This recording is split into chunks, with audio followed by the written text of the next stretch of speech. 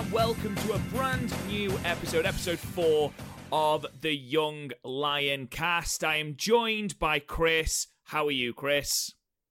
Fine. A few weeks ago, I saw someone on the train offer a blowjob for a ticket, and then turned up the ticket guy was gay, so it didn't go through. That was fun.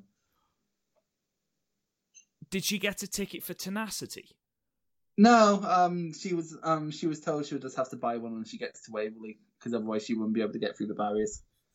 The desperation when you are willing to give someone you don't know a blowjob because you haven't got a ticket. That's sad, that is. That's a bad day at the What made it worse is that I audibly laughed and she was giving me evils for the rest of the... How can she give you evil? She's just offered to suck a man's knob for a train ticket.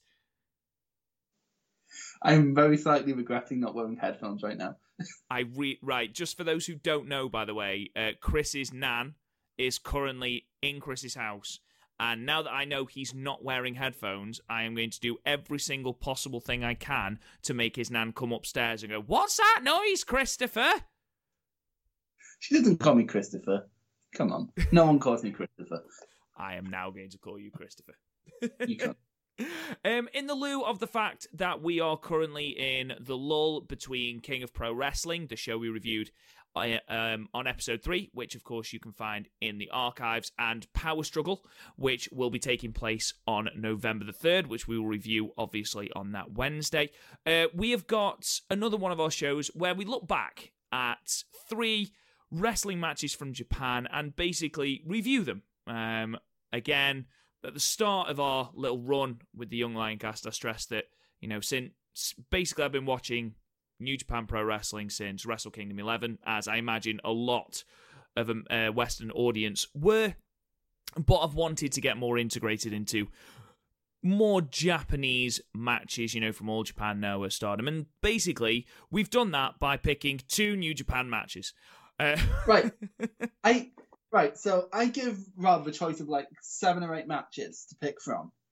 And I throw in some familiarity there so he can pick one, but he'll know what's going on.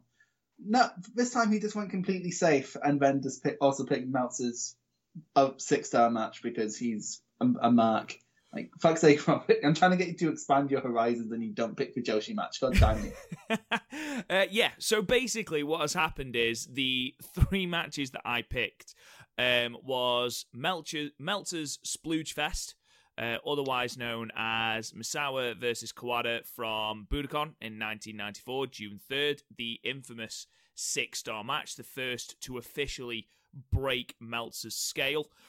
We then move on to King of Pro Wrestling 2012, with the main event, the IWGP Heavyweight title match between Hiroshi Tanahashi, the champion, and Minoru Suzuki. And then we go a little bit more sort of left field, I suppose. We go back to the G1 Climax 24 back in 2014 with a Night 7 Block B match between the IWGP Heavyweight Champion AJ Styles and Minoru Suzuki. There seems to be a theme developing here. You say it's out left field, but it was voted as the Observer Match of the Year. So it was, and I got lost a little bit down the rabbit hole with this match, and I'll sort of explain why as we get there. But first, Chris, there's a little bit of news, and by little bit, I mean a massive, massive news. Okay? Are you ready for this? Well, I already know what it is. I've been ready for a week now. Yeah, anyone that follows New Japan Pro Wrestling at the moment will know that a brand new company has been, or a US-based subsidiary, as it's been announced, based out of California, has been announced by New Japan Pro Wrestling, officially called New Japan Pro Wrestling of America, which will launch operations in November this year. Now, basically, from what we understand, the establishment of this is basically they are creating a company in the United States, and this will run a semi-regular touring schedule similar to that of New Japan in Japan, and this will cover 5 key areas. The 5 key areas that they've highlighted is the West of America, which will be 6 cities across 4 states. The Middle of America, or the Mid-States, which is 7 cities across 6 states. Texas, which is just 4 cities. The Southeast, which is 6 cities across 4 states. and then the East, which will be 4 cities across 3 states, which, if I'm pushed, I imagine will be the 3 states, and 3 of the 4 states that they ran for the Fighting Spirit Unleashed tour, so New York, Philadelphia, and Boston, I imagine. They also released the logo, which, to my recollection, that logo has been going around for months and months and months. It's literally just the New Japan logo with an American flag painted over the top of the lion. I don't know if you've ever seen the poster of, I think it's Extreme Rules 2014 or 2015, where John Cena's got the American flag painted on his face. It literally just looks like that. What a weird thing to bring up. For those who know, you'll see the parallel. Just a little bit more. They described the opening of offices in the United States basically as the 3rd phase in expanding their promotion overseas. Now, the first phase was the opening of the LA Dojo and discovering new wrestlers there. Phase 2 has been to run the actual events in the US. Obviously, you've had the G1 Supercard and the G1 opener in Dallas this year. And basically, they wanted to run independently and with a small amount of assistance from other promotions. So, of course, they ran Dallas independently, and they ran Madison Square Garden with the assistance of Ring of Honor. And this, of course, is going to be Phase 3, establishing a company within the US. And basically, it's been, and I quote, it's going to be ingrained in the everyday fabric when it comes to fans' wrestling consciousness. Now, New Japan also released quotes from their press conference with the New Japan Pro Wrestling of America CEO Takami Obari fielding a few questions. But before I get to that, Chris, what do you think of this? If this launched in 2017, I feel it would be super hype. However, we now have AEW, which is filling a very similar niche. There's less of a market share for it now. And, we've seen a lot of wrestling companies sort of lose attendance. Ring of Honor's definitely lost attendance. To be fair, part of it's Matt Taven. He's basically Baron Corbin of Ring of Honor. But, I don't know. I'll watch it, because I watch New Japan anyway, but it's probably going to be, I already skip a lot of New Japan's calendar to begin with, and honestly, it depends how they integrate other stars, who they bring over, who they have. Because they are going to have to bring over some of the Japanese stars. If we don't have some of them, it's going to just be a bit shit. Not that there's not some amazing talent on the American Indies, of course. There's loads and loads and loads, probably some loads we haven't even heard of.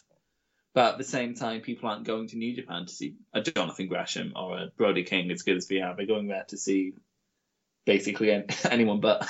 Yeah, so. You're going to see Okada, you're going to see Naito, you're going to see Tanahashi. And from what I've seen, especially, in the fledgling days of this company, the tours and the shows are going to be in lulls in the Japanese calendar. Now, are they doing that because they want to give the stars a rest? I mean, you look at the schedule, you look at the G1 and things like that, and, World Tag League, God forbid, and the best of Super Juniors. These people need rests, and if you're the IWGP Heavyweight Champion, whoever that is after Wrestle Kingdom 14, they don't seem to get that big break apart from maybe the best of the Super Juniors. And to then say, right, you're going over to America to do even more shows, then you're going to risk burnout. However, on the other side of that, you are absolutely right.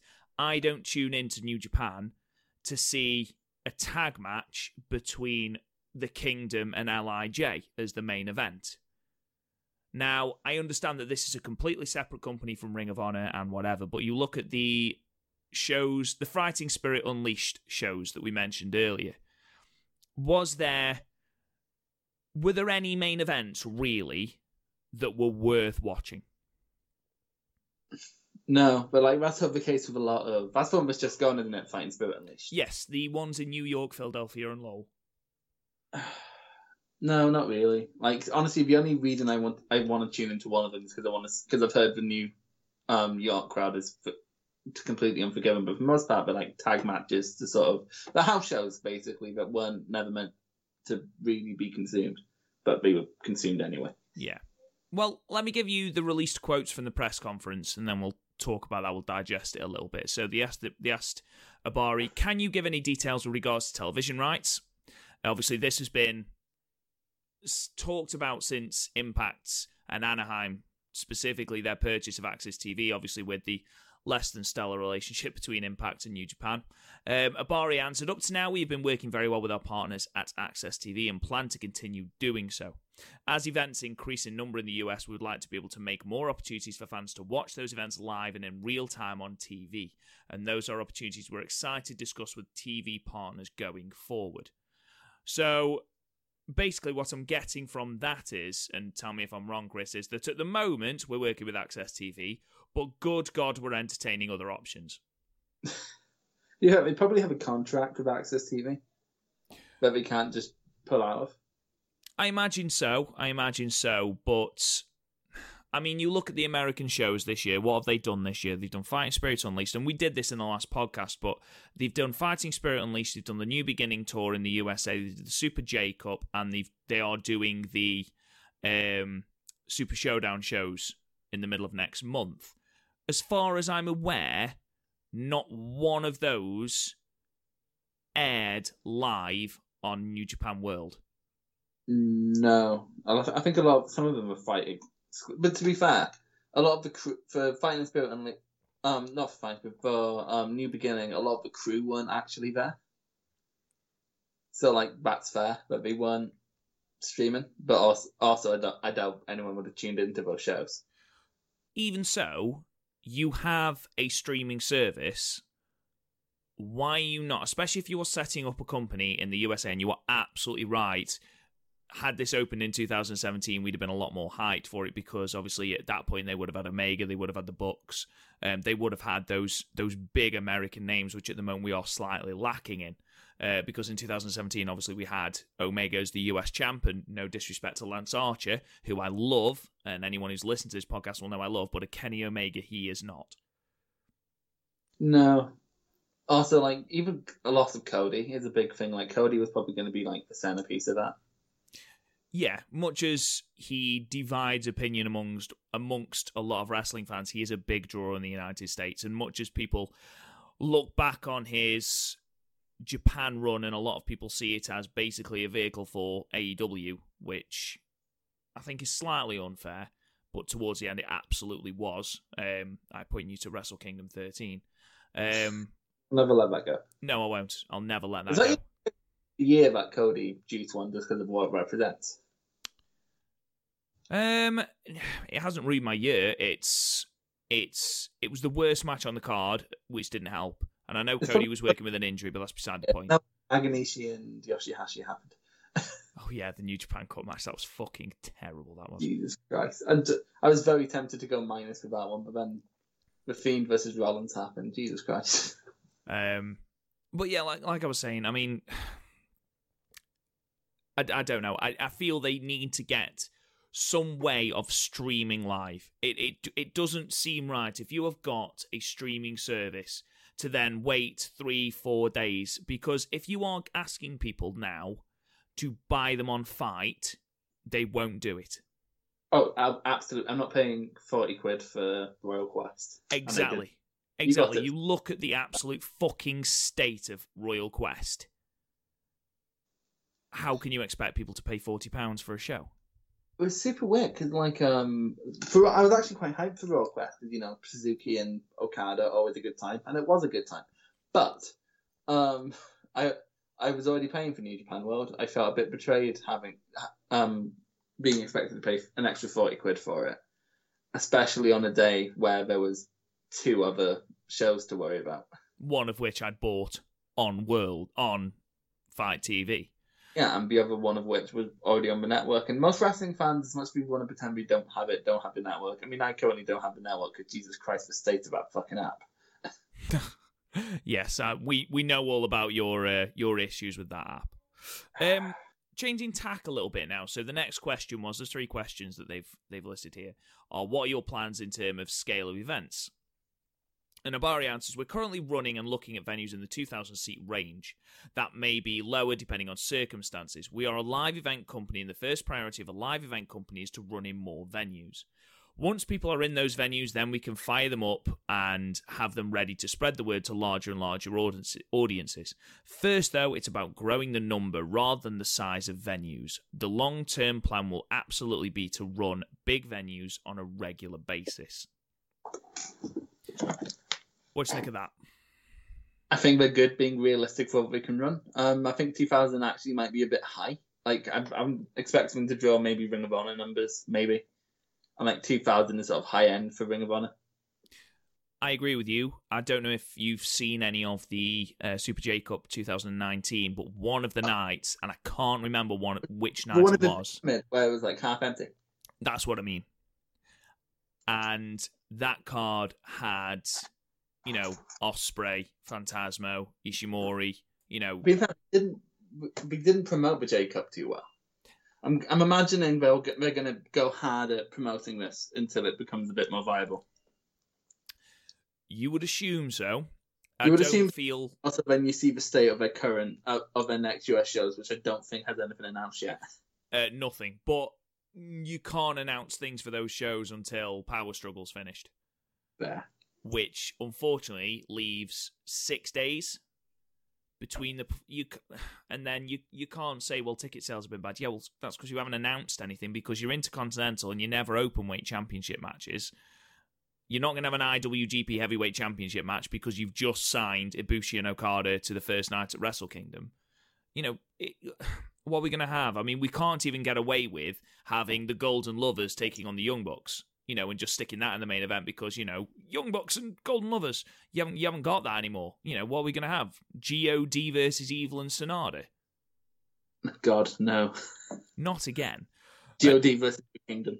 Oh, God. I think you're right with the 2,000 seat range. I think it is a touch high, especially to start off with. But, they do note the fact that this is, a little bit high and it may be lower depending on circumstances. I think if they put on good shows, they continually put out a good product, and they put out wrestlers that people want to see, and I think that's really, really important. You can't just have a match full of tag matches. You need the United States Championship. That's what this title was made for. That's the whole reason we had this tournament. You can have never open weight defenses in America. You can have junior heavyweight championship matches can headline a show over there. Yeah, because but there's a lot less of a stigma about that in America because junior wrestling is basically the style. So. It's basically the American Indies, absolutely. The chance of you getting a heavyweight championship defense is little to none. Yeah, maybe once a year. But my thing is also with this, like, are they going to have their own tournaments? Because, like, I'm not being funny, I can't handle another round robin. No, I think that would be overkill when you think we've got the G1, and this is just their tournaments, not ones that I've watched. So I've watched this far. This year alone, we have Tag League, J Cup, Super Juniors, G1, New Japan Cup, and I know I'm missing one, but I'm already up to 5. Hang on, Super Junior Tag League, Best of Super Juniors, Super J Cup. So I missed that, so that's 6. It's a lot of tournaments. To then have ones in America as well, especially if it's a round robin like the G1 or the Best of Super Juniors, it's just not feasible. No. And also, like, I'm not one of those people, but if you're one of those people who exclusively watches Japanese wrestling, you also have, like, the Noah Junior League, their N1, the Champions Carnival in All Japan, the 5-Star Grand Prix in Stardom. There's just too many tournaments going on. There is, and don't get me wrong, I love me some tournaments, and this year's G1 for me went by in a heartbeat. It was a really, really good tournament, but do I want that 3 or 4 times a year? God no, my head'll hurt. I don't know. I mean, as for the events, and I've mentioned this earlier on, the final question was, do you have plans for a certain number of events per year in the US? And Obari has answered, this is something that I'm discussing with Chairman Sugabayashi, but with 12 to 13 events running the calendar year 2019, I think we could be in the region of double that next year. So that is 26 events. Well, that's basically an event every 2 weeks. That's not awful. It's not, especially if they're going to be doing they're going to be mirroring the New Japan model. So touring it and, having, I don't know, say they do, let's say a New Beginning, for example, and do 3 Road to New Beginning shows and then 1 New Beginning in Texas show or something like that. That's not too bad. That's fine. You don't get overkill then. But I don't know. I just think it's a lot of wrestling, and New Japan's history of promoting stuff in America, especially this year, is not exactly great. It's definitely went downhill. Like, we really should have struck from behind the top, but then infrastructure probably wasn't there. I think there's been a couple of things. I think overall the expansion's been okay. I think, if you were giving it a mark out of 10, I'd probably give it a 6. Maybe it's that. Yeah, but it could have been so much more. Then you look at, I think we've been very overambitious sometimes, because we saw at Madison Square Garden on Mania weekend and then assumed they could do it again on a non-wrestling weekend over on the other side of the country, where it's a bit less of a... it's much harder to get places in California than it is in New York. Yeah, no, I agree. I also think, going back to my previous point, they've got to change the way they book things. They cannot expect people to buy things on the name alone repeatedly when you are not getting a card for, until 6 days before the event. It just can't happen. If it's its own separate brand, I doubt they'll do that. If it's their own separate brand, I'm sure they'll have their own team, their own little roster, but they'll run. Because they're only running a show every 2 weeks. They don't need a massive roster. I mean, Stardom get away, I hate to bring up, but as an example, Stardom only gets away with 30 wrestlers, and then we bring on a couple guests every tour. We will wait and see. Yeah. We'll see what happens. It's exciting news, and good God, it's so exciting to be a wrestling fan at the moment, with everything that's coming on. We scrutinise it, but at the end of the day, if it's more good wrestling, everyone wants. Exactly. We're merely scrutinising, we're silly, picking it apart because, we want them to succeed. Good God, I want them to succeed. And I just feel like with the American expansion and with certain shows, not all the shows, the G1 Supercard was fantastic. But you look at the advertising, for example, for the G1 Climax show. Okay, the Royal Quest show sold out in, God knows how long, or did extremely good numbers. But the G1 Climax show in Dallas, because it wasn't very well advertised, because there wasn't any names announced, you'd got little to nothing, or very, very few tickets sold for a very long time. So I'm just conscious, that's all. Yeah. Should we get into our matches then, Chris? Our 3 matches. We probably should put a time limit on. Maybe we should. I'm going to start with the match that I've watched most recently. And basically, good God. We're talking about the All Japan Pro Wrestling Super Power Series 1994 match. Night 16 from the 3rd of June 1994 from the Budokan in Tokyo, Japan. We are, of course, referring to the main event, the Triple Crown Championship match, with Misawa... I said that very strangely then. Misawa, the champion, defeating... I thought you were about to say Misawa-san. I'm like, oh, fuck, you went full. Misawa, the champion, defeating Kawada in 35 minutes and 50 seconds with possibly the most disgusting-looking Tiger Driver I've ever seen. Holy fuck, Chris. It's called the Tiger Driver 91. The Tiger Driver 91, yeah. Jesus Christ, man. Right, I do really enjoy how you didn't even bother to try and do their first name. You're like, nah, I'm out. Oh no, I just assumed. I'm sorry, Mizuhara Misawa and Toshiaki Kawada. Happy? I'm never happy. I know. So, I mean, this match is famous, obviously, as the match that Meltzer broke his scale for 6 stars. And to my knowledge, it is the first match to ever break that scale. Now, I came into this match with a little bit of apprehension. I'd heard how good this match was, and I thought, 6 stars, really, for a match from 1994? Am I going to be a little bit disappointed? And no, I'm really, really happy, but no. There wasn't any ridiculously over-the-top high spots. there wasn't anyone coming over the top rope, doing planches and, topes and things like that. Possibly the highest risk move, especially early on, was as Misawa came off the ring apron and Kawada took him out of the air with this elbow that echoed around the arena. Some that was pretty fucking disgusting. I think we can safely establish that Kawada is, what's the word? A twat is the word I'm looking for. The man... He used to be a good boy. Honestly, the man is vicious. The man is... I mean, early on in the match, and I'm talking, 4 or 5 minutes, Misawa's ear is pissing blood. Not from a cut on it, it's pissing from inside his ear. Chris, I don't know if you've ever had your ear bleeding. I know I haven't, because I'm not an absolute maniac, but it added to the match. Oh mate, wait until you see the Akira Taue Kawada match. Jesus Christ.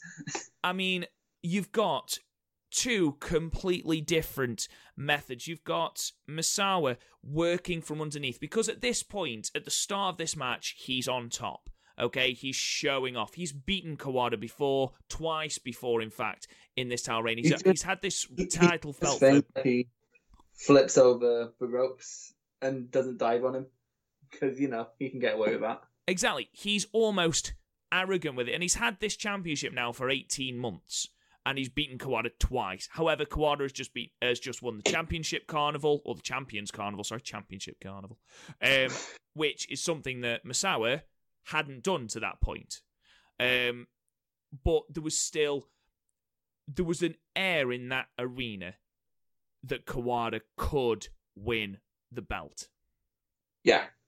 He was a legitimate contender in this match. And I think that it's always more of a dramatic match if you don't know who wins. It's just wrestling 101. I mean, me and you talked last week about the main event between Sanada and Okada, and I got caught up in the post-match with Sanada finally showing that emotion and crying, and I get perhaps I exaggerated the mark we gave it. That's absolutely fine, but I think that match suffered from the fact that there was not a cat in hell's chance that Sanada was winning.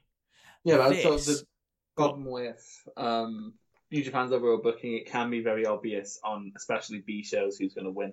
Exactly. However, especially that final few minutes, just that brutality in the strikes, just you had no idea who is going to win. Those fucking elbows. Oh my god, the elbows. Oh my god, the elbows. Well, I do like, even in this match, so it's quite a long match. It goes close to 40 minutes. It does. And but what's wrestled? But even the wrestlers felt like people were popping for them because they could win. Like Kawada, you felt like Kawada or Misawa would win on one of these sleepers. Like literally anything could have beaten him. Like, because King's Road's one of those things where and I know especially like Garth doesn't approve of like finisher kickouts, but the way the King's Road style does it is quite good. Where like any of these moves can win a match, but they're not set in stone finishes. And like big guys like Misawa and Kobashi will have like these super moves, which we saw at the end of this match, where but no one kicks out of them. No, I agree. I don't think the fact that Misawa kicked out of like the jackknife powerbomb and the fact that Kawada kicked out of the Tiger suplex, I don't think that took away from the match. I mean, if anything, it told a story because Kawada had been put away twice with the Tiger suplex, and the fact that he kicked out of it added that another layer to the match to say, fucking hell, he's going to do it, finally. You did research. I'm so proud of you. Honestly, I loved this match. It was. Do you see why I rave about this period of wrestling now? This is my jam. Yeah, no, like what? Two big men knocking lumps at each other. Yeah, no. That's what this period was, and just. Do you like how they do, even like, for example, Misawa's frog splash isn't pretty, but it still looks like it hurts? It's gritty as fuck. I mean, at one point, and yeah, I absolutely agree with you, Kawada came off the top rope to hit a knee drop because Misawa is obviously targeting Kawada's knee, and Kawada, by the way, possibly the greatest selling of a knee injury ever. Oh, okay, amazing. I'm just putting that out there. And then you've got Kawada just... Once he realised Misawa's ear is bleeding, and obviously that can't be a work, obviously, because how would you know that you're going to burst your eardrum, which is apparently what happened. Kawada is then just attacking the ear and the neck and the head of Misawa. And it just, you've got that, I just loved it. But this knee drop that Kawada had and came off the top rope with landed straight. I don't know whether it was just the shoulder or the neck, but oh, it looked horrendous. The thing about this match, nothing, like, one move didn't flow into another. There'd be a move and there'd be a down period of maybe like 30 seconds and then another move would happen.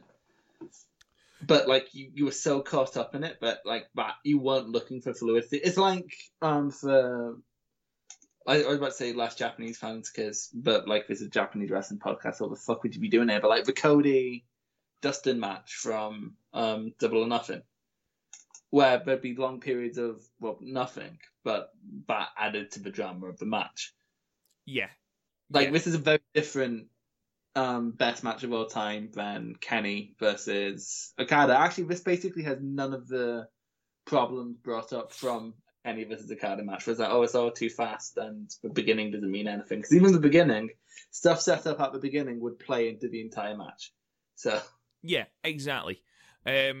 Just a great match. It's beautiful in its brutality because, again, Kawada just beats the ever-loving shit out of Misawa and still couldn't get the job done. Misawa took so much punishment. And I loved what you said earlier, Chris, before we move on, because I am conscious of how much time we spent on each matches in these. I loved how the start of this match, they fed on sort of the atmosphere, and they didn't. I don't think they locked up for the first 35, 40 seconds. They just sort of. It was like a proper Hogan Rock moment. It's like why I sort of laugh at people when we go, "Oh, there's no pageantry in Japan." It's like, well, Misawa and Kawada basically just looked at each other lovingly for 45 seconds. I don't think Kawada's ever looked at anything lovingly, Chris. Good point, but you have talked about how he abused Tai Chi on commentary, so it's quite sad in a way that All Japan, which was possibly the hottest wrestling ticket in the world in the early, in that period, 93, 94.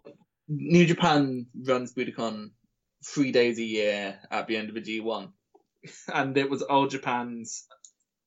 It's basically their Kurikan. Like, we'd still run shows at Kurikan, but it's like they'd run about as many shows in Budokan. It's ridiculous. I know.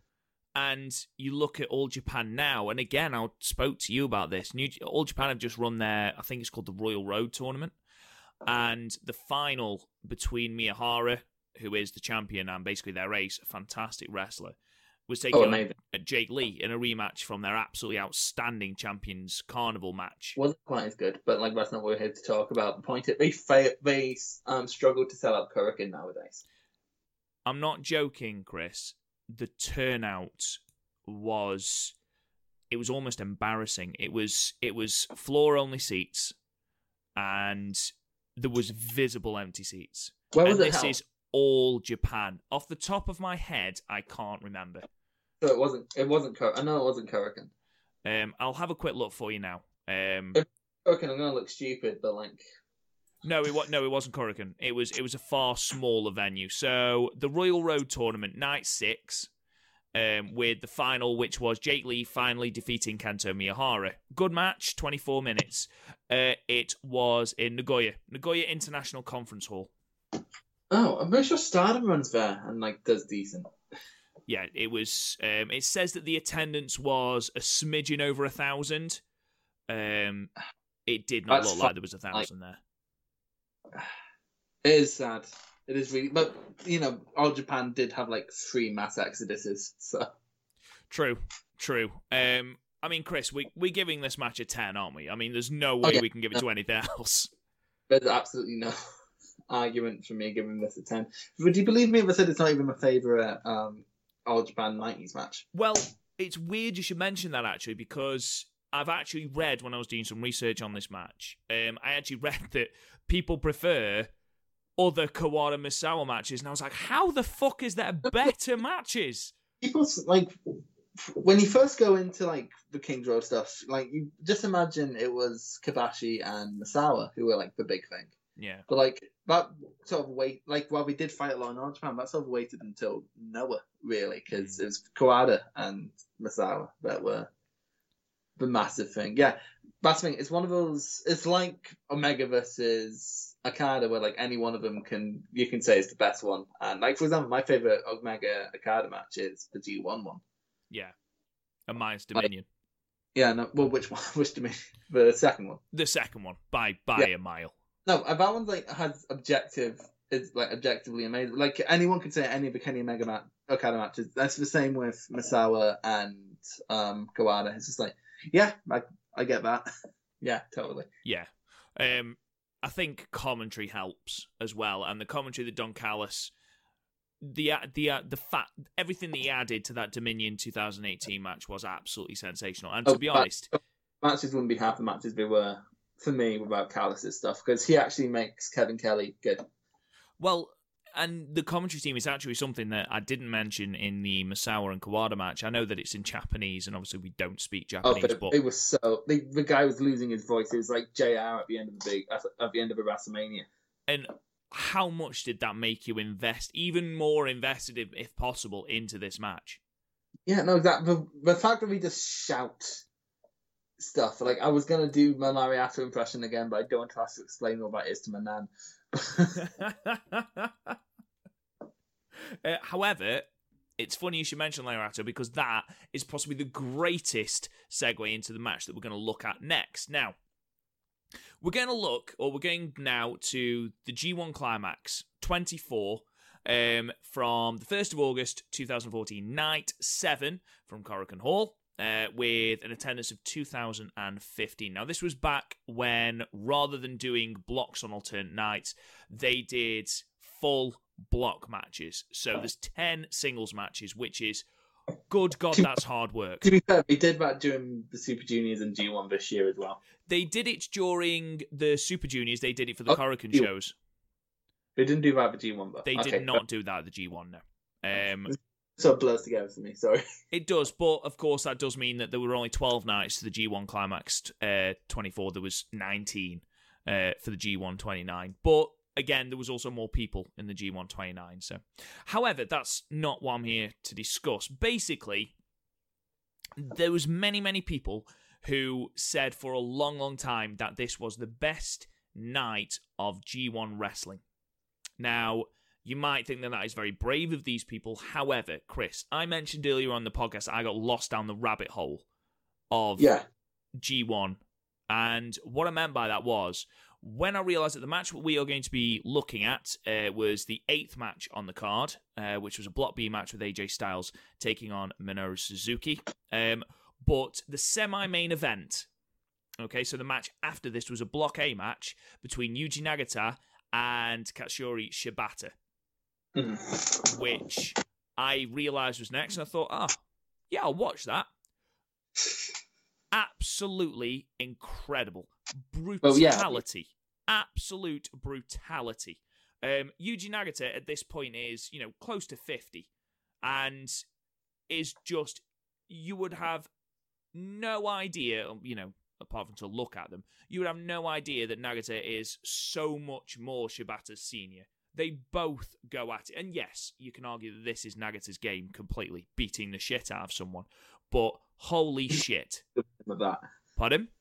Someone younger at him than that. Exactly. It was a great match, and I gave it 9 stars. It's actually funny in Five Pro Wrestling, just very quickly in the story mode, every time your character would say something good about himself, Nagata would hit him in the back of the head and tell him not to be cocky. Love it. I imagine that's exactly what Nagata's like in real life. However, I didn't stop there, because the match that came on next was the main event, and this was the Block A match with Shinsuke Nakamura defeating Tomohiro Ishii. This sounds like your wet dream. Honestly, Meltzer gave So, the last 4 matches, Makabe defeating Tetsuya Naito got 4.25 stars from Meltzer. AJ Styles versus Minoru Suzuki got 4.75 stars from Dave Meltzer. Nagata and Shibata got 4.5 from Dave Meltzer. And then Nakamura taking on Ishii got 4.75 from Meltzer. It's got a cage match rating of 9.21. And the reason that I transitioned into it is because the amount of times the commentary team shouted Lariato as Ishii smashed Nakamura out of the air, off his run-up. There was one point where Nakamura is doing his, where he does that, before he goes into the Kinshasa, or the Bomaye is at that point. There's one point where he's hanging onto the ropes and he's got his arm down and he's doing all this pageantry to the crowd. And Ishii just appears from nowhere and drop kicks the fuck out of him. It's brilliant. We need to watch more Ishii matches for this. Now, I will just also say this night had a match between Tenzan and Goto, which got 4.5 stars. This must have been when Tenzan could still move. It had a match between Bad Luck Fale and Honma that got 3.5. Honma carries Fale, what can I say? Apparently. And a match between Kojima and Benjamin that got 3.25. Now... I forgot Benjamin was in New Japan. Anyway, go on. You look at that night of wrestling. Fucking hell. What a night of wrestling. And unbelievable. It really is. I mean, I gave the Nagata Shibata match a 9. I gave the Nakamura Ishii match a 9. They're both really good matches that I actively encourage you to go and seek out on New Japan World because they are just that good. However, they're not the matches we're actually here to look at. We are looking at the 8th match on the card, the G1 Climax Block B match, with AJ Styles, who is the current, at this time, IWGP Heavyweight Champion, on 8 points, defeating Minoru Suzuki, who is on 6 points, on 16 minutes and 20 seconds with the Styles Clash. Chris, opinion, please. Remember back in our No Mercy review where I think it was FOW or Fightful or something who said about RVD versus Flair, it's like oil and water mixing, not to make something beautiful but just a mess. Yes. This was water and oil mixing to make a fucking rainbow.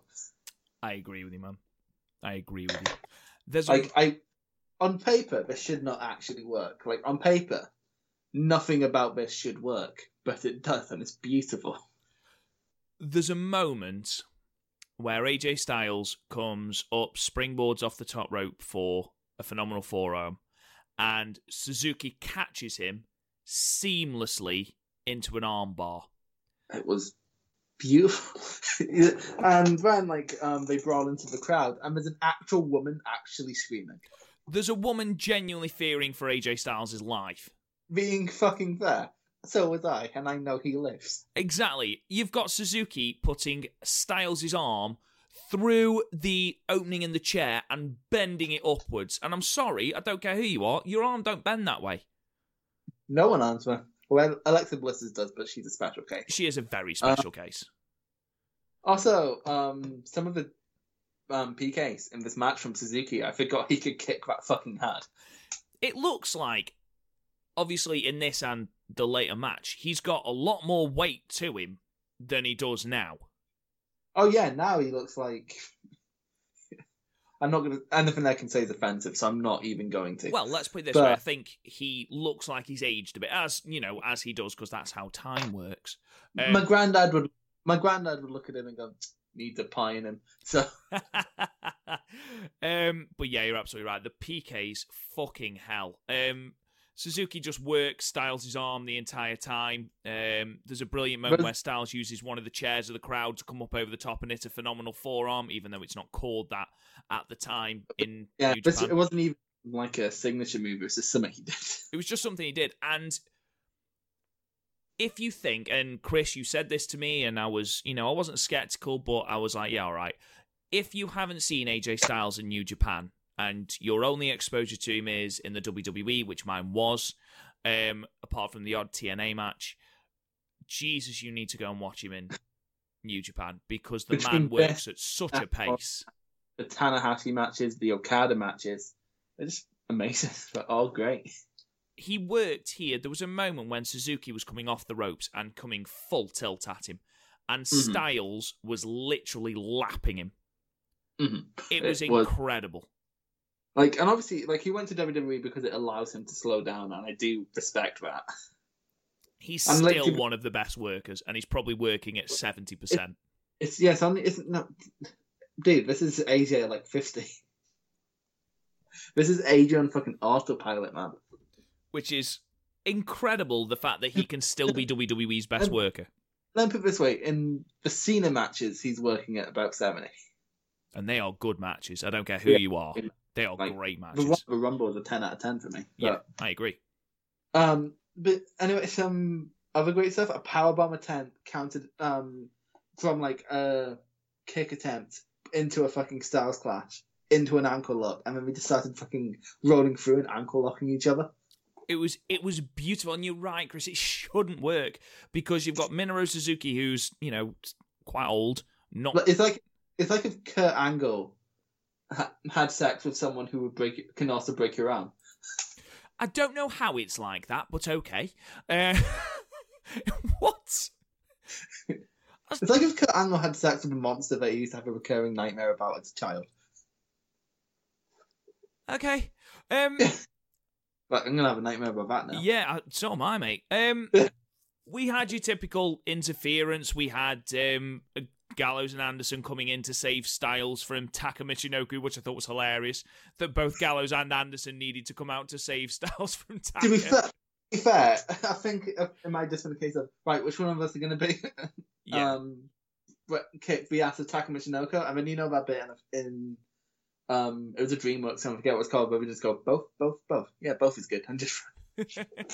Then Killer Elite Squad appear and beat the shit out of the club, and they run off, and then we continue with the match. The Styles Clash that you talked about, where it was almost a desperation Styles Clash, one-armed. He did them every so often, and they do look great. It worked into the story. One thing I am such a fucking mark for is when an injury plays into a finish or plays into a big moment in the match. Yeah. Suzuki had spent so long working that arm, had spent so long with it locked in triangle holds, locked it in these grotesque positions on the mat, with AJ making the most realistically agonizing screams. He locked it in a chair, for fuck's sake, and made a woman scream. And the fact that he couldn't get his arm round to perform that Styles Clash was brilliant, because it added to it. There was story there, and that's what I love. And again, it's the G1. You've got no fucking idea who's going to win. It doesn't matter if Styles is the champion. You have no idea who's going to win. Yeah, except upsets happen in the G1. It's pretty much how Suzuki gets half his title shots. Well, exactly. And just, I can't say enough good things. We are also very aware of how much time we have left. It's all right if we go slightly over. It's fine. But yeah, eventually AJ manages to rally, hits Suzuki with the Styles Clash, and walks away the victor. My favourite thing in this match was when Styles ducked and dived away from Suzuki's punches enough to hit a Pele, and then because Styles was on the ground, Suzuki had enough time to recover and just kept beating the shit out of him. I enjoyed Suzuki's slaps that got harder and harder and harder until he just thought, you know what, fuck it, and hit him with a stiff right hand. Brilliant. Yeah. Brilliant. The only thing that I don't know if I can do is, can I give this a 10 or a 9? And I need your help with that. What are you giving it? The interference served no purpose. Absolutely no purpose whatsoever. But also, it didn't drag me out of the match. No, I think it was short enough that it didn't matter. It's just what Suzuki Gun and Bullet Club do, and it's not like Tama Tonga where the matches are a bit dog shit around his G1 bullshit. No, fair enough. I agree. Honestly, I think I need to give this a 10. I'm fine with that. It's just amazing. Now, oh my God. I will say that the final of the G1 was Shinsuke Nakamura, taking on Okada. Yeah, this is the one in the Dome. Yes, and you gave that 10. In fact, we need to... I was in the options at some point, I think, and I think we do need to review that one at some point, because that is a great match.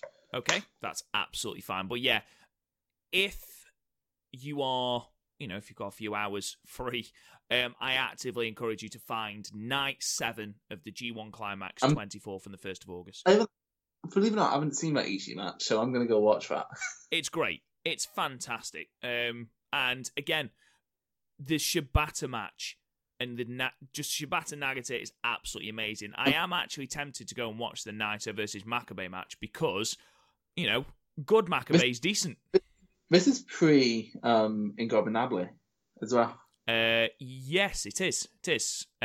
Because this is before the G1 before I started watching. Yeah, because who wins G1 25? Is that Tanahashi? Yeah, because Okada was champion and then Tana got the... Yeah, but it was basically a role reversal of the year before. Of course, because Shinsuke... people were like, why is Shinsuke leaving New Japan Pro Wrestling? Well, you look at it, he lost the final of the G1 Climax 24 and 25. So, probably thought... Yeah. and now he's a knacker. Now he's just... I don't think he's shit, I just think he's stopped trying, and why would you when you're getting the paycheck he's getting? True. Right. Chris, that takes us to our final match, and this is another Suzuki match. We're talking, of course, about the first King of Pro Wrestling event, which is actually labelled the New Japan 40th Anniversary King of Pro Wrestling, from 2012, the 8th of October 2012, from Ryogoku, with an attendance of roughly 9,000. Now, this card, Chris, we've got some really, really good matches and then some fucking bizarre matches. So, we opened up... This is 2012 and they're still rebuilding. Exactly. I mean, the opening six-man tag, we've got Strongman. I'd forgotten about Strongman and Muscle Orchestra. Fucking hell, they were a thing. Love it.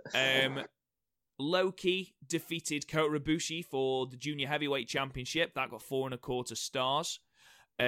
We had Killer Elite Squad defeating Tenkoji for the tag titles, which I do not want to see ever.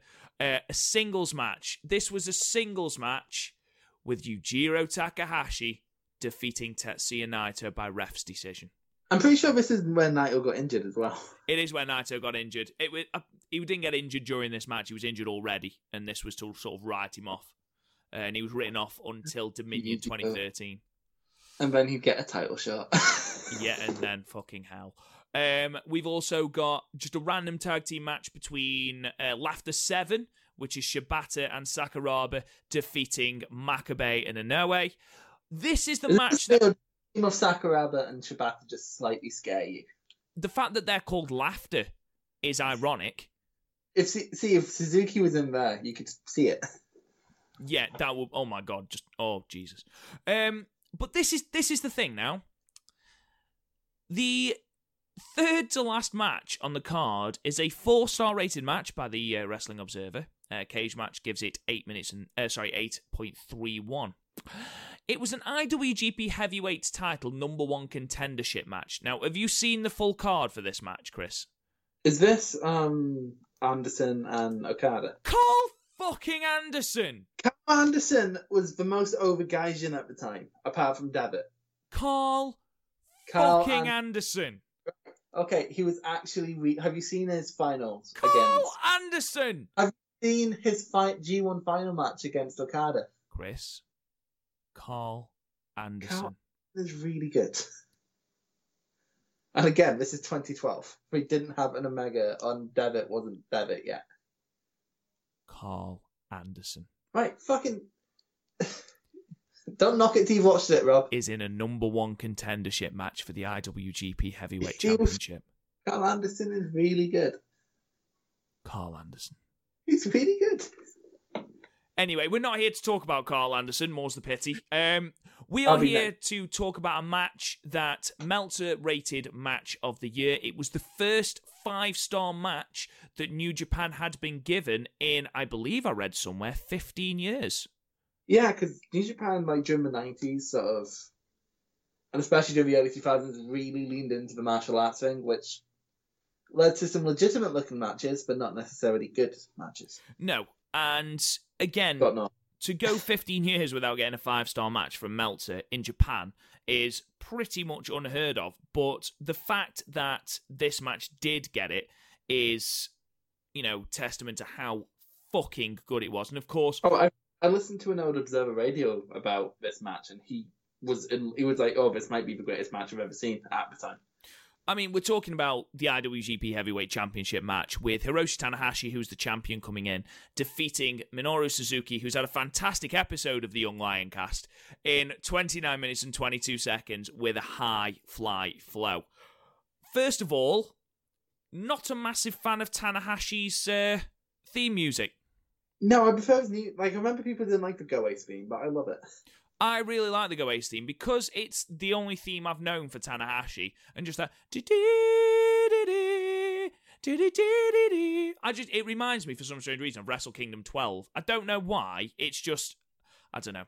But yeah, I'm not a massive fan of his old theme. But good God, I am a straight man, Chris. I wasn't in Blackpool, but that's for another episode. So you go along with the Blackpool jokes only when my nan's here. Okay. Come on, Nana O'Brien. Come on, Nana O'Brien. This Tanahashi is an absolute stud. He is a superstar. I remember when I first saw him, it was on a Ring of Honor show of all fucking places. And they were like, this man is an absolute superstar in Japan. I'm like, I believe so. I mean, I say this about a lot of wrestlers, but I would. Yeah. He is just the reception from the crowd is ear-splitting. And this man, he carries himself like a superstar. And again, this is Tanahashi who's had to drag New Japan kicking and screaming out of that awful, awful rut they were in the mid-2000s. You know what it was like? It was like if Liverpool won the Championship League in Liverpool with John Lennon as their main striker. Right, okay. It's the Champions League. Right, okay, I'm sorry. I don't watch football. Okay. I regret the analogy, all right? No, I'm really proud of you. I am really, really proud that you tried a football analogy and almost got it right. I mean, it is a bit like that, in a way. It's probably your best analogy of the night. Which isn't saying a lot, because the last one you said was, it's a bit like if Kurt Angle fucked a monster he'd been having nightmares about. Right, I was 5 when I had the nightmares, all right? But anyway. This match, Chris. What a fucking match. You know what I love most about this match, Rob? Go on. How many near falls were there? Not a lot. None. I was just going to say, I don't think there were... There were none. Were there really none? It was all submissions. It was all selling. Wow. And we talked about Kawada earlier in the night. Suzuki's selling of the knee injury. And also, the fact that, I mean, I know that the dragon screw, everyone sells it by spinning round like a top. Suzuki, Tanahashi hits the dragon screw and he stood there and his knee jarred. And you felt the agony. No, exactly. Like, it's very hard to feel sorry for Minoru. Like, I feel like he could kill a gibbon by looking at it, but probably has. It's probably it's how he makes lunch. But gibbon sandwiches. Yeah, the way he makes gibbon between fucking chewed up Joshi wrestlers, but the way it's like. It was so awkward. It was so staggered. He didn't sell anything nicely or safely, but at the same time, he wasn't being unsafe. It was just, I can't. In 2012, people were popping for a figure 4. In fucking 2012. Yeah. And that figure 4 that Chris is referring to must have lasted for 3.5 minutes. It was a long fucking figure four. And you know what? I wasn't bored in it because there was a point where I was like, Suzuki's actually going to tap here. And the fact that Tanahashi had done all that work with the dragon screws, with the figure fours, with the knee bars to Suzuki, who we now know is a submission expert, and just constantly brutalized that knee. And you genuinely felt like Suzuki was in pain. You genuinely felt like, geez, he actually done damage. And I mean, we go back to the start of the match.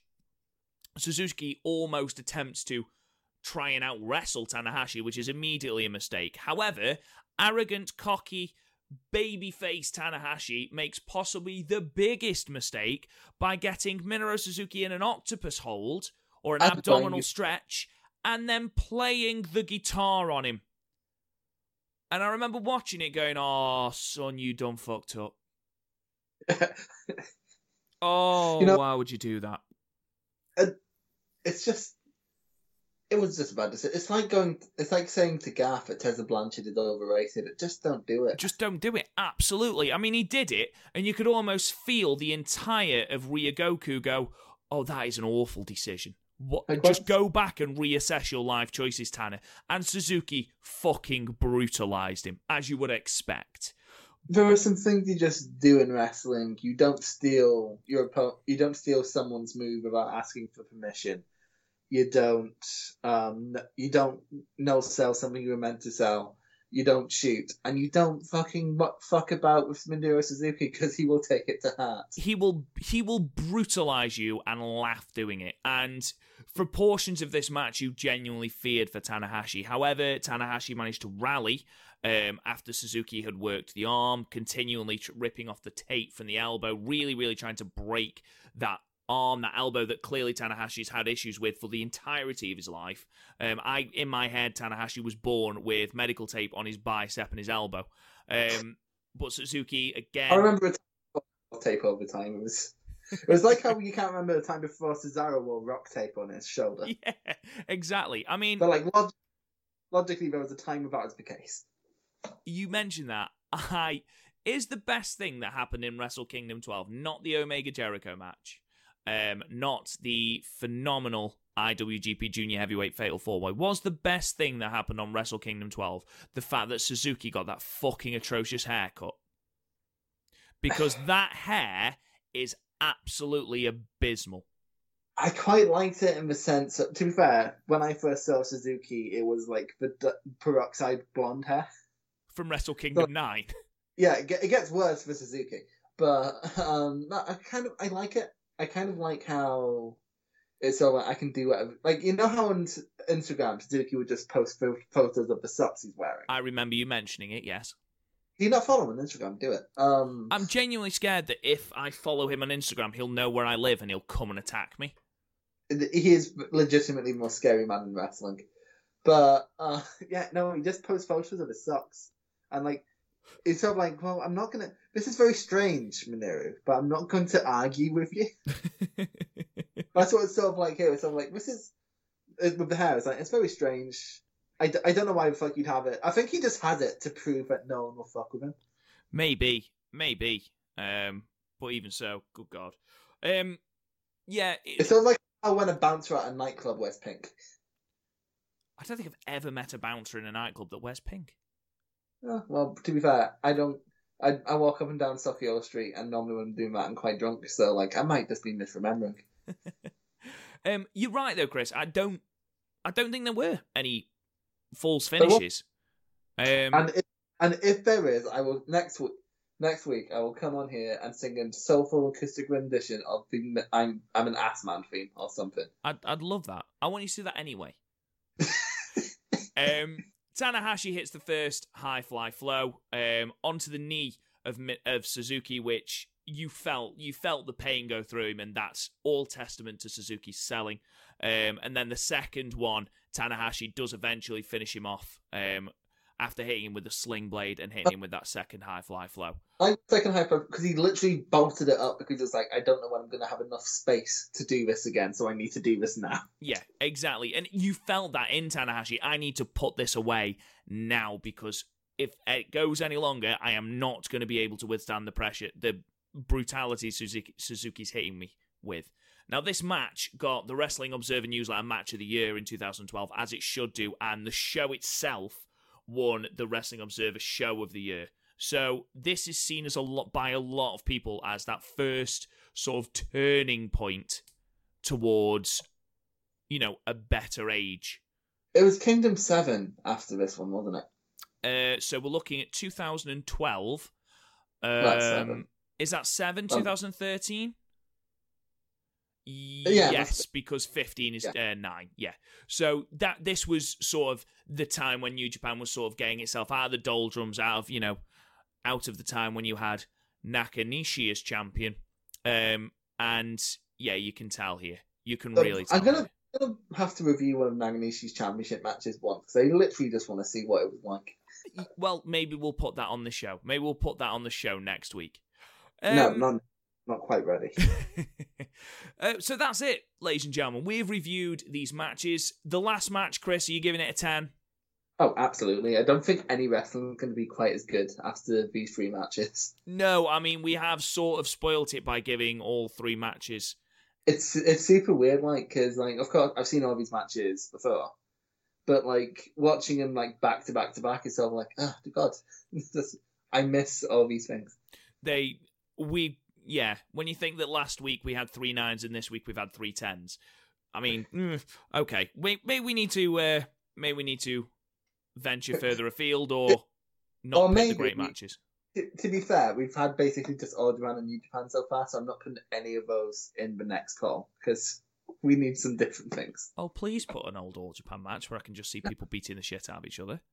Fine, maybe, but I'm going to find some Dragon Gate, some Joshi.